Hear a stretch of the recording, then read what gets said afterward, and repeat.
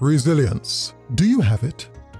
Resilience serves as a reservoir of emotional strength that can be tapped for everyday challenges, such as interactions with others, as well as life-altering events. That's the view of Robert Brooks, a psychologist on the faculty of Harvard Medical School. He sees resilience as the ability to respond to tough situations with inner strength.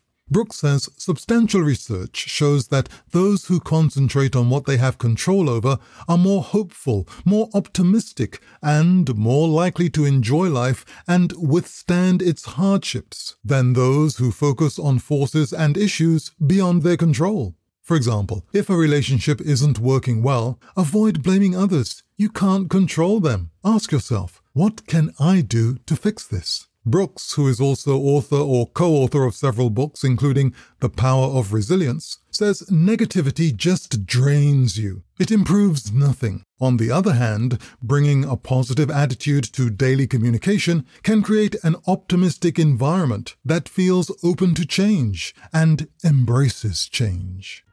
Hope you can have a day embracing the power of resilience, and thanks for joining us.